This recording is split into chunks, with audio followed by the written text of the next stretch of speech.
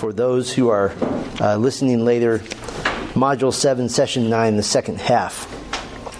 I'm going to pray in a second, but before I do, does anybody have any questions? Because we don't spend a lot of time covering this, and this might be the only time in your life anybody's ever instructing you on putting together a Bible lesson. So does anybody have any follow-up questions from last time? And then we'll keep on going. And I'll give you another chance later too. All right, you're all competent. That is good. Just a couple of reminders. Next time, this isn't a reminder because you don't know this. Next time I'm going to talk more generally about, and this is literally our last BTI lesson for Module 7, the principles of Bible study presentation. And it's one thing, some people are really good at putting together a lesson and then they sit or stand in front of people and it just all goes down the drain because of nerves or things like that. So I want to talk about that. Increasing your comfort level and being slightly interesting, at least. So that's always a hope. So we'll talk about that next time, and I love talking about that. And hopefully that will be useful to you. So let's pray, and then we will get started this morning. Thank you, Father, for this Lord's Day. What a glorious thing it is that the early church, in the very early days of the church's history, just naturally gravitated toward meeting on Sundays. Meeting on the day that our dear Savior was raised from the dead and was victorious over death. Lord, that has been our tradition for all these centuries. It's one we hold very dear. It's one that we cherish. And while it would be glorious to return to the days of Acts 2 and 3 and 4 and 5, where the church literally met every day, we cherish our Lord's Day. And it bolsters us and it helps us to begin our week in the Word of God and in the power of the Spirit and in the fellowship of the saints. And so, like we pray every Sunday, Lord, we pray that this would be a day that would be honoring and pleasing to you, and that our entire day would be focused on the glories and the magnificent truths of the Word of God, and of course, leading us to greater worship, more humility, repentance, desire for holiness, lowliness, and to be as Christ-like as we can. Lord, we pray you would transform us, and even in this little time where we're just talking about the nuts and bolts of putting together a Bible lesson, I pray that this bears fruit for your kingdom, and that there would be a day when even this little time this morning would be shown to have impacted the kingdom. We pray these things in Christ's name. Amen. So I'm going to back up a little bit. I don't remember why exactly. Apparently it was exhaustion. But for this lesson, I made one whole slide. Because there isn't a lot of content, we're just talking about presentation. And I think we did introductions. And I want to go back to that for a minute and just back up for a second, because introductions are so important. And I thought it would be useful to you. Just listen to some introductions to sermons in the Bible. And you may not be preaching sermons, but if you're doing a Bible lesson and you say, here's how to apply this, you're preaching a sermon. That's what that is. So Peter, the first Christian sermon ever, meaning the first sermon after the indwelling of the Holy Spirit of the apostles, here's his introduction. Men of Judea and all you who live in Jerusalem, let this be known to you and give heed to my words. First sermon. He didn't say, I know you don't know me that well, but let's just walk into this text together and let's have an experience together. First sentence, listen up. There is an authority to presenting the Word of God that I don't want that to be lost on you. The fact that you open the Bible and say, here's what the Bible says, is in and of itself authoritative, because you're not speaking for yourself. His next recorded sermon. Actually, there's sort of a part two to this because Peter was interrupted at the end of his sermon because the people listening were so pierced to the heart that they asked, what should we do? And so Peter begins the second part, repent, and each of you be baptized in the name of Jesus Christ for the forgiveness of your sins, and you will receive the gift of the Holy Spirit. This is a combination of giving imperatives, giving commands, and telling you truth, telling you what is true. You will receive the Holy Spirit if you repent. So, then in his next sermon, he replies after having healed the man, the lame beggar at the gate of Solomon by the temple. He replies to the people who are full of wonder, men of Israel, why do you marvel at this, or why do you gaze at us, as if by our own power or piety we had made him to walk? That's an interesting beginning, because he just basically asks the question, how did this man walk? And you say, well, I can't do a miracle and then preach a sermon after that. Anybody could do that. But you can read a miracle in Scripture and ask the question, how did this come about? So, interesting beginnings. And I've done a study of all the sermons in the book of Acts, and every one of them has a powerful introduction. There's no attempt to please the audience, strangely enough. I think an irony of introductions is that if your motivation is to please your listeners, they're not as good. The motivation is to grab a hold of the attention of your listeners. That's different than pleasing them. You can almost come across as being apologetic for the Word of God. You know, I'm so glad you're here and just glad you decided to show up. And no, you're here. We're going to hear the Word of God. God sovereignly brought you here. All of the events of the universe conspired by God's sovereign will for you to be seated here right now at this moment. So you never want to be apologetic in your introduction. Just do it. Now you might be thinking, I teach first graders, so what's the big deal here? Well, you can still introduce your text with interest and with something that grabs their attention and tells them that they need to listen. I mean, with first graders, you can say you need to listen or your mom's going to spank you, and that's, I guess, easier. So I wanted to just mention that about introductions. So then we go over to the other side of a presentation and talk about conclusions. Why is a conclusion necessary? I talked last week about sometimes you hear a pastor or a public speaker that can't seem to land the plane. He just circles over the airport forever and ever, like land the thing. So why are conclusions necessary? Well, first of all, it applies the information to the heart and the life. It's a compelling response. By the way, you are good listeners to sermons, and I appreciate that. Let me tell you what less good listeners to sermons do. When they sense the conclusion is beginning, they tune out. And you know how I know that? Because everyone starts putting their Bibles away and shuffling their notebooks and everything. I would say the conclusion is the most important thing you have to say.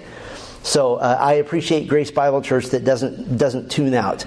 And just because of that, I try to surprise you sometimes and not tell you we're in the conclusion. But that's my little deal. So a conclusion lands the plane rather than crashing it. Now, in a Sunday school setting, I will often crash the plane because, well, we're out of time. That crashes the plane. But you're here to get information. You're not on so much of a journey on one idea. We're doing lots of different ideas.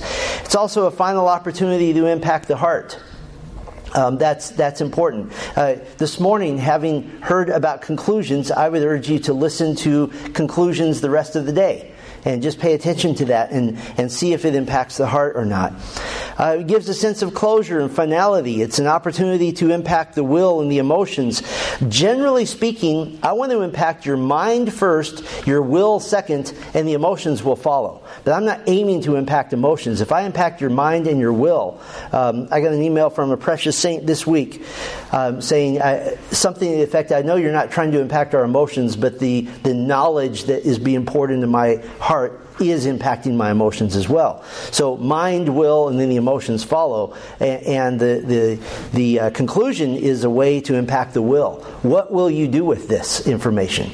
That's how you impact the will. Emotions are helpful.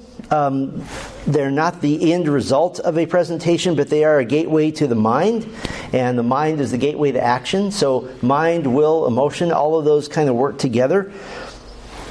And then a conclusion is also, in our context, an opportunity to appeal to the unbeliever with the gospel. That's a great place to do that.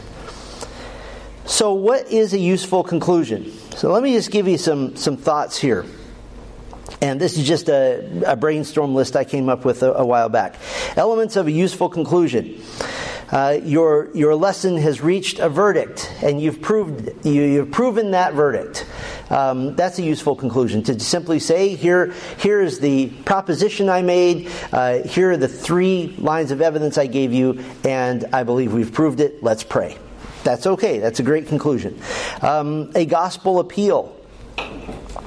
I'm going to talk about that this morning. I would say in the top 3 biggest burdens I have as a pastor, it is knowing that Jesus said the tares will grow up with the wheat, and knowing almost undoubtedly I am preaching to a few, I hope none, but some or a few who have been in church for a long time and believe they're saved, but they're not. And so the gospel must be continual. This is what Paul told Timothy, do the work of an evangelist. And the context is in the context of teaching the Bible, preaching the Bible, that you're still proclaiming the gospel. A call to action. And we talked about this in application, but generally speaking, the more specific, the better. Some of your texts that you're doing have a natural implication to it. If you're doing a text that's high Christology, for example, if you were studying Colossians 1:15 through 20, the application is simple. Worship Christ. Be in awe of Him. And that's great and that's fine. But generally speaking, your call to action, especially in a Bible study or in a Sunday school setting, a smaller setting, make it specific. Make it something. I would encourage you to do this week. If you really have some clout with the folks you're teaching, you can say, and I will check in on you next week to see if you did. That's a great thing to do. If you've got a consistent group, that's accountability at the highest level. But generally, things like think heavenly thoughts. That's great. And Colossians 3 says, think on things that are above, and we understand that. But what does that how does that work out in real life? What are you going to actually do? You can encourage obedience and discourage disobedience. I've ceased being amazed, but in a certain sense it still amazes me that believers can hear a call to obey, and it never clicks with them that actually means repenting of something and making a life change and changing something you do. It's just, well, that was interesting. I need to think about that. No. If you have a 7-year-old and you say, you need to clean your room, and the 7-year-old says, let me think about that, what are you going to do? Well, I'm going to help you think on both ends of your brain, because no, you don't need to think about it, you need to do it. You can lift up the yearning heart. Do you realize that if you truly believe the sovereignty of God, if you're teaching a group of 5, 6-year-olds, at that moment, God placed them in front of you. You are the person that God has ordained to encourage their little hearts. And so that's a weighty thing and a wonderful thing to do in the conclusion, is to be encouraging. I think on most occasions it ought to be positive. Once in a while it needs to hit hard and hit home. I won't give anything away, but listen for that later today. It should retain the interest of the hearer until the final word. If you don't know how to land the plane, everyone knows it. That's just the way it is. The best judges of public speaking are the ones who are listening, right? So I know when I'm not landing the plane well, because I start to get okay, he's not making eye contact. What time is it? And that's, but God helps me, and I make eye contact with you right when you do that. So retain interest. Better to speak shorter and be interesting. Leave them wanting more and that sort of thing. Now, on the other side of that, I personally believe in cramming as much content into one talk as I can. And the reason for that is one of my mentors, Steve Lawson, said if a sermon isn't worth listening to twice, it's probably not worth listening to once. So I agree with that. And as I said a moment ago, a conclusion should not be assigned to the listener to check out now. That's not helpful. So end well if you can. And you might find yourself spending an hour or two just crafting a conclusion that takes 20 seconds to deliver. So that's important. Few key ingredients that might go into a conclusion. Maybe an illustration. We're built for stories. Stories are powerful and they're helpful. That can't replace content, obviously. I've heard so many sermons that begin with, my grandmother, and I can't even do it anymore, and I know I'm going to slip up in one of these years, preach a sermon that starts with my grandmother. But that usually is an indicator that I'm trying to grab your interest with my personal life. However, illustrations are helpful, and they're very, very useful. You can end with a question.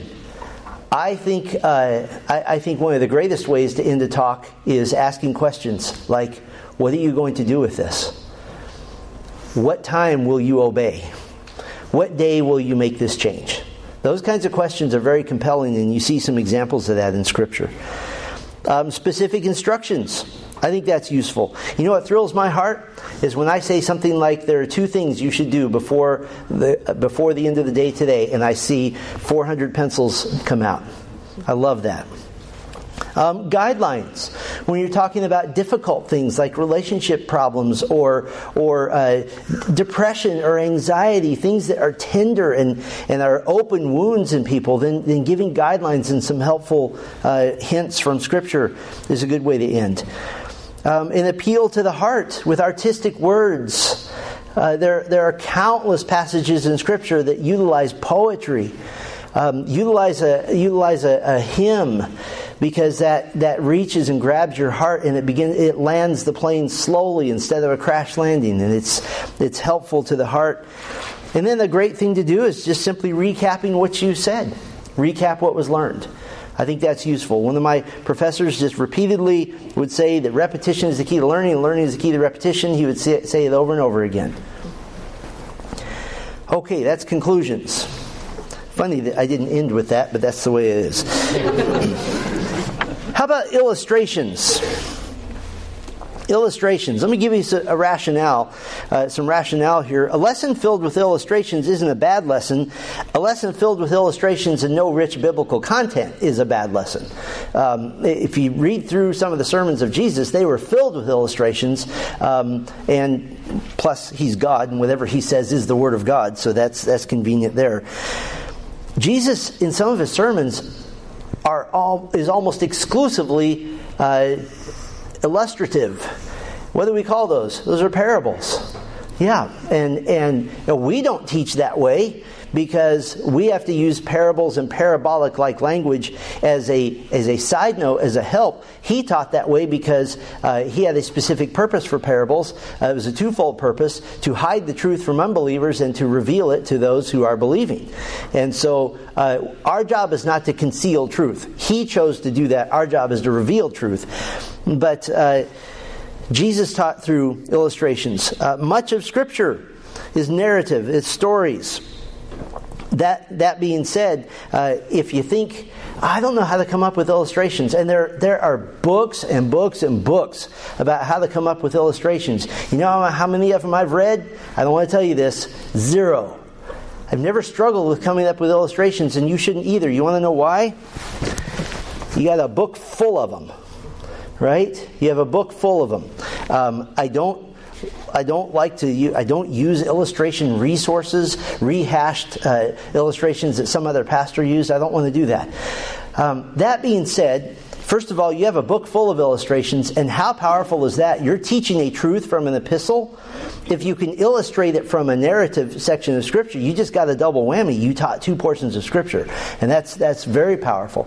But how did Jesus use illustrations? He used everything around Him that was common to people. Look at the birds of the air. Little known fact, Israel apparently has more bird migration than any place on earth. So look at the birds of the air was a big deal. The mustard seed is the smallest of all the seeds. Technically, the orchid seed is orchid or chrysanthemum, one of those. But the mustard seed was the smallest one in the ancient Near East that they knew about because they didn't grow orchids. The camel, he talked about as the largest of all animals. It's the largest one they knew about. But he just used things around him. And I think that's useful to you. So use the Bible, use things around you. If an illustration isn't interesting to you, just a rule of thumb, it's not going to be interesting to anybody else. So can I say this too? And this is just a little pet peeve of mine. Never begin an illustration with Webster's dictionary defines this as. Nobody cares because Webster's dictionary is not authoritative. So that's just a little thing for me. We're made to relate to and understand truth through experience and stories. We're just made for that, and so that's part of the rationale.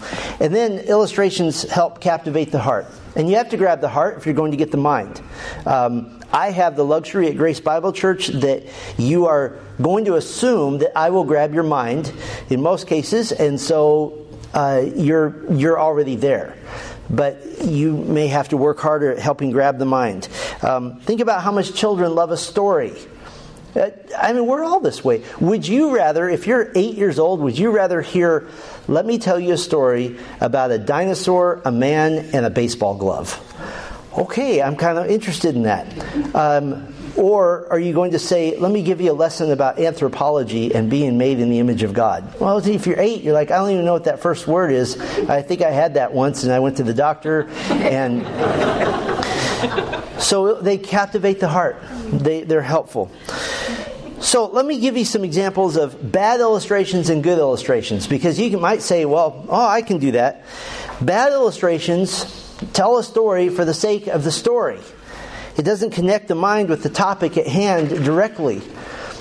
For example, I listened to a pastor, a local pastor, this is a number of years ago, and I just listened to him because I like listening to him. He's very interesting. He has zero content whatsoever, but he's entertaining. So to me, it's like listening to a talk show host, and there's no value to it spiritually, but I enjoyed it.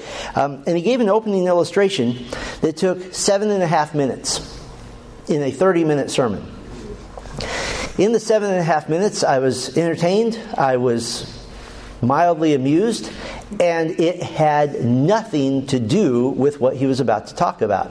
You know how I knew it had nothing to do with what he was about to talk about? Because he said, this doesn't really have anything to do with what I'm about to talk about, but I just thought it would help warm you up for the rest of our sermon. He wasted 25% of his time on that. So that's a bad illustration.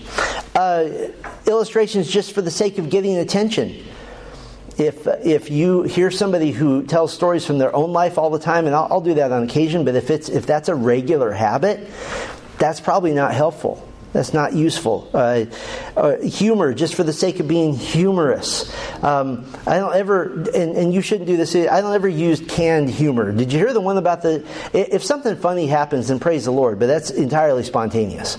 And so I'm thankful for that when it does happen, but humor just for the sake of being funny is, well, are you teaching the word or are you trying to be a stand-up comedian? Because they're two very different things.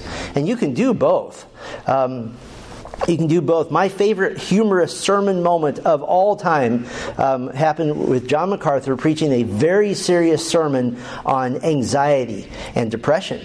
A very, very serious sermon. And then he drops this one little comment at the end of a super serious thing that just lifted the roof off in laughter, and he needed it at that moment. And it was glorious. I've listened to that moment probably 100 times just because it's fun, but it has a specific purpose.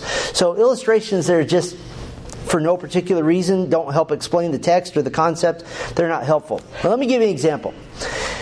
If you were to give an illustration and say something like, one time I was flying in an airplane and I got stuck next to a horribly rude and overly talkative person. He was loud, he was obnoxious, and he wouldn't let me have a moment's rest. I thought that flight would never end. I'd like to talk to you about how to fly around life's troubles. Well, okay, it was a nice story, but that's not where I thought it was going. It doesn't really add to the understanding of the topic at hand. What does a good illustration do? A good illustration engages your heart, engages your emotions. That's important. It's easy to picture. We're not going to say, think about the theory of relativity. Okay, I think there's an E in it somewhere. It's drawn from Scripture. You can't go wrong with those. Now you can misuse a text in Scripture for something it doesn't mean, so you have to be contextual. It's drawn from familiar aspects of daily life. One of the reasons I don't like to use illustration resources is because they age really fast. Just listen to old sermons, maybe even some of mine. I don't know. When somebody talks about, I sent a letter, and everybody under 25 is going, "What's a letter?" A, B, C, D. That's a letter. So they age quickly. So that's another lesson for another day. But I don't like to use illustrations that age fast. You may know this. I rarely refer to the year of something unless it's historic, because in 2023 it might be contemporary to say just last year in 2022. If somebody's listening to this in 30 years, oh wow, that's so old. So familiar aspects of daily life. Make it contemporary, because that's what people are relating to at that moment. It relates directly to helping the listener understand the concept or the term being explained or the text being explained. So that's useful. So let me go back to the airplane illustration. One time I was flying in an airplane and got stuck next to a horribly rude and overly talkative person. He was loud, obnoxious, and wouldn't let me have a moment's rest. I thought that flight would never end. I was really disappointed with my internal reaction to this person before I'd even had time to get to know him. I thought more about myself than I did about him. I'd like to talk to you about selfishness, and the cure is to see others as they will be, not as they are. Do you see how that relates? That gets you into it. I want to talk about flying around life's troubles. That makes no sense. So it's the same story, but now you're emotionally involved because I hooked you in with what I actually want to talk about. So that's something, all of us are born storytellers, so I don't think I need to tell you how to use good illustrations. If it grabs your heart, then it's probably useful. That's a good rule of thumb. So now I want to talk about transitions. I didn't transition very well to that, but that's all right. I would say in teaching a Bible lesson, transition, the art of transition is one of the most important things you can learn. And frankly, it's a good thing to learn just in communicating with people in general, that you're tying ideas together. This is what makes a lesson flow logically. It's also what creates interest. It's what creates some sort of momentum, some sort of direction. I think all of us, when we're listening to somebody talk, we want to sense a direction. We want to sense a momentum. And it's okay if you don't. Today, I'm doing a lecture. There is no momentum. There is no direction. I'm just giving you bullet points, but I've told you that up front, at least. So what is a transition? A transition is a statement or a series of statements that links what you just said with what you're about to say. And those are very important. They put the life into a lesson by building interest and drama. So let me give you some example of tying ideas together. And I do this with preachers that I get to train, some in our own church, and then I do this with a seminar I teach every year. Tying completely unrelated ideas together. I'll give you an example of rough transitions. Here are the 3 points. The color red, pride, and ice water. Okay? Those are completely unrelated. Here are rough transitions. Point 1. The color red. Red is a color we associate with emotions such as anger and embarrassment. Blood runs to part of our body to make the skin appear more red than usual. Point 2. Pride. How much transition was there? None. It was like shifting into reverse while you're still going forward. Pride. Christians are prone to pride over anything and everything. We can be proud of how much we have or proud of how little we have. Pride needs to be dealt with every day. And point 3. Ice water is often used as a metaphor for refreshment and renewal. A cool drink of water on a hot day just feels like new life. Let's close in prayer. And you're like, what? That didn't make any sense to me. So, it's my belief that any set of topics may be tied together. Our brains work that way. It's like the old joke that the guy says, I'm asking for directions. Can you tell me how to get to the convention center downtown? And the person says, well, you can't get there from here. When you think about that for a moment, you can get anywhere from anywhere, right? So how do you tie these together? Let's do it more smoothly. Point number 1, the color red. Red is a color we associate with emotions such as anger and embarrassment. Blood runs to part of our body to make the skin appear more red than usual. There is no such outward visual indicator when pride dominates our hearts. We can say the right words and we can appear to do the right things, but the motive of the heart is pride. Speaking of pride, that's our second point. Christians are prone to pride over anything and everything. We can be proud of how much we have or proud of how little we have. Pride needs to be dealt with every day. Pride is like a drain on our spiritual hydration. It makes us dehydrated spiritually. Instead of being hydrated with the humility that's associated with being a slave of Christ, we become dry and parched in the arrogance of our own self-perceived importance. So the answer is to stay hydrated with the cool, invigorating ice water from the Savior who gives the water of life. And that's our third point. Ice water. Ice water is used as a metaphor for refreshment and renewal. A cool drink of water on a hot day just feels like new life, and a continual reminder that we're purchased, that we're bought, that we're owned as slaves of Christ is to drink once again, time and again, from the cool, refreshing water of the Savior, so that we're not drained of our spiritual vitality and our hearts don't blush with the blood-red embarrassment of having acted in conceit, pride, self-importance, and vanity. The color red, pride, ice water, all tied together now in one thought. What's the only difference? The difference is I told you the logical flow in a transition. So I can't emphasize that enough. If you will take some time to think about that, that makes the difference between a lecture and something that feels like it has momentum and a direction. So how do you do all this?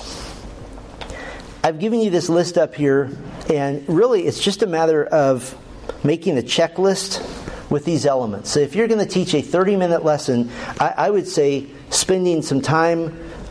You've done your Bible study. I would say spending some time just looking through this. Okay, do I have a structure that's reasonable?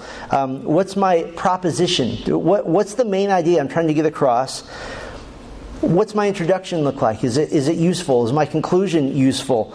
Do I have illustrations and do I have transitions? And if you just use that as a checklist, I promise you it won't make your lessons worse. I know that. And it'll probably make them a lot more interesting rather than just rambling around with a lot of ideas kind of strung together. So my prayer for all of you is, I put it on the slide, may God protect us from ever making His Word seem boring. If I'm going to give you a lecture on, how to change a water pump on a 1957 Chevy, okay, I don't know how to make that interesting, and you need to know the information, and that's fine. But I don't care if it's interesting, because that's not eternal stuff. This is the Word of God. And the Word of God, to me, if you make the Word of God boring, that's on you, not on the Bible. In other words, if somebody serves a steak dinner and drops it on the floor, that's not on the steak. The steak was already good. So all you have to do is take the time to do this. Now, I know you may read sermons in Scripture. The book of Hebrews is one entire sermon. And I know the author of the book of Hebrews has the advantage that it was inspired by the Holy Spirit. And none of us will ever have that experience. However, for that very reason, how much can you learn from it? How much could you learn from the sermons in Acts? I would love for every one of you to take a Sunday afternoon or a Saturday morning and just decide you're going to... You can download from the LSB site. You can actually print out the book of Acts so that you can mark all over if you don't like to mark in your Bible. And just go and highlight every sermon that's in there, every talk in front of people. And you will find they have lots of commonalities. One of the biggest things I found is that we live in a culture that tries to reserve an authoritative demand for action in very, very conservative terms. For example, the careful preacher will always use the pronoun we when he really wants to say you. We need to love our wives better. I already love my wife. Why am I saying we? You know what I noticed in the book of Acts? The appointed you happens fast in sermons. It's not near the end. It's usually right at the beginning. You need to listen. You know what I love about that? Everyone that doesn't want to listen will just walk out. then you have a purified audience, right? So, read some of the sermons in the book of Acts and adjust your lessons with those things there, and there you go. I promise you it'll be more interesting than if you just put a bunch of thoughts down. Now, we actually have 10 minutes to ask questions about this, and I would love to take some. So, questions about presenting the Bible lesson or how to listen to one better. I don't know, that might be helpful too. What questions do you have?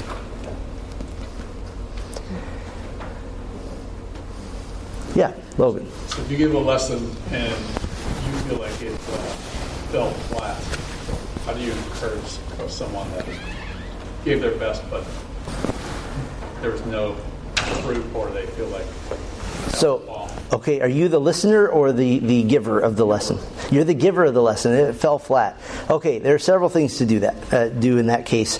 And that's pure emotion. And it may be accurate emotion, and it may not be. I think, like anything else, you need to take it apart. Okay, if I genuinely believe this didn't go well, then which of these elements did I leave out, or which ones did I not carefully craft? And it may be what we're going to talk about next time. It may be that you had great content, it's just your presentation was all over the map. Or you didn't trust your notes. You must trust your notes and not go all over the place, because if you won't stick to your own notes, that means you don't trust yourself. You don't trust the work that you did. So you would go back. But just analyzing, and then if you really, really want to be brave, ask 1 or 2 or 5 people who were there and say, I didn't like what happened there. Can you please help me? And I don't want compliments. I just want help. I've preached in front of lots and lots of people in lots of different contexts. The most intimidating place I've ever preached is at a 7 a.m. preaching lab in front of 6 sleepy seminary students who couldn't care less whether you're good or not. And you ask for feedback, and they'll just say, I don't know, I was bored. Well, okay. So asking for feedback is helpful. Practice. The greatest preaching instructor I've ever had happens to be married to me, because when I first started preaching, I would preach my sermon for the next day every Saturday night in our bedroom I have a music stand, and that was my pulpit, and my wife would sit in bed and listen, and then she would give me feedback so that it would go better the next day, and that was really useful. She was very helpful. She's a master teacher herself, and so I couldn't get anything by her. I couldn't make excuses. And if she's in bed going, then I know. Oh, well, what was that for? What was that? Oh, I don't know. Keep me awake. So getting feedback is helpful, but trust your content too. I've learned I don't trust how I feel after teaching and preaching. I'm just going to do my very best and ask the Lord to help. But I don't trust that, because there's a lot of different things that could be happening in my mind. I just want to put my nose down and teach what I've studied and let the Lord do the rest. But asking for feedback, especially if you're newer, the great thing about teaching kids is that you don't have to ask them for feedback. They'll give it to you right while you're teaching, right? When a little girl is doing pirouettes in the back of the room, and you're like, I don't think I have her interest at this point. They'll give you feedback right then, because they're not trying to please anybody. They'll be looking at the clock just continually. They'll be yawning. They'll be poking each other. So I think if you can hold the attention of a group of kids, you can hold that with anybody, because at least you guys are trying to be polite, but kids don't have that filter. So, but ask for feedback. Don't trust your own emotions. Was there a specific part to that you're asking, or is that just generally? General. Okay. Yeah. Who else? It's a weird topic to ask questions on, so we can shift when we need to. Just out of curiosity, who here is right now in this moment in a situation where you have an opportunity to present a Bible lesson of some sort in some context? Who is doing that right now? Okay, there's a number of you. Who here, be brave, would prayerfully like to find yourselves in that situation at some point in the future? Who would like that? There you go. Okay, so this is applicable to you. And when you put your BTI Bible lesson together, find somebody to teach. We're about to finish our 4th time through all of BTI. It's been 9 years. And the overwhelming feedback I have gotten from people who have gone all the way through, done their Bible lesson, done even just a decent job on it, and presented it to someone, is the overwhelming feedback I've gotten is, first of all, I'm going to do this for the rest of my life. I'm going to keep studying the Word. And people that have heard this presentation are blown away. I didn't know you were a Bible scholar. Well, you're not. You just walked through all the steps of studying the Scripture and worked hard at a presentation that was reasonable. And I love getting emails. I got an email from a mom. I'm about to present my Bible lesson to all of my kids. Would you please pray for me? And she was so excited about it. And she told me later that her kids were blown away that their mom could teach like this. And so now she's continued doing that. So have faith in the process. Have faith in the Word of God, and if you'll work at it even just mildly, you will surprise yourselves. I have a particular burden, and since we have a moment here, I'll tell it to you. I think that even in our women's ministry, especially early on, we would try to find some guest speakers, some women, to come speak to the women. You know how hard it is to find a woman who can do a solid expository lesson of a scripture passage? It's almost impossible. And part of that is due to the fact that the best seminaries don't train women for gospel ministry. At the same time, to me, that's a tragedy.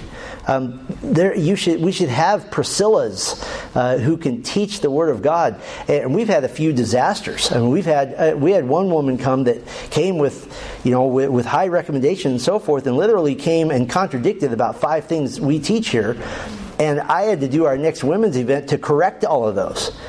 And it was just silly. And so for you ladies, what a valuable treasure you are if you will even elevate yourselves just a little bit to be able to teach. That is a treasure in the church. And if we have a church with 10, 12, 15, 20 women who can adequately handle a passage of Scripture, wow, that's life-changing. So to me, that is something that needs to happen. And I think it's also good for men, especially if you have wives who are more interested in the Word of God than you are, then, well, let's get on it, right? But that's what a healthy church is a church filled with people who are able to open the Word of God and explain it at some level. David Martin Lloyd-Jones, one of my great heroes of the faith, tremendous preacher. If anybody who here has listened to David Martin Lloyd-Jones? Okay. So if you've listened to him, you know that it can be a little bit dry at times. He's fun to listen to just because of the way he talks. We come now once again to the book of Ephesians. and it's worth just listening just for that. And you think, how did this guy become a pastor? What a great man of God. There's one thing he failed at, though. He didn't really spend any time teaching other people how to do what he does. He preached, and a glorious preacher, the greatest and longest set of sermons on Romans that I know of, 327, something like that, and he didn't even finish Romans. He retired before he finally finished, preaching over like 13 years. But he didn't spend a lot of time teaching people how to do what he does. And so when his ministry ended, the church suffered because they didn't have an infrastructure with a lot of people who had been well trained. And that's okay. I mean, what a contribution he's made. And you can still listen to him. So that's my hope, is that you take this seriously so that you can be an asset in the body of Christ. Because I think you can have a church with a decent preacher with 1,000 people in it, and if none of them can teach the Bible at some level, that's not really a successful ministry in my mind. That's a one-man show. That's not the way it ought to be. Our philosophy here has always been, I want to surround myself with good and godly men. We have a deep bench even here of people who can preach and teach, and that is fabulous. But be one of those. And if you're scared, then start with people who will love you no matter what. That's who you start with. So, any other questions on this particular topic?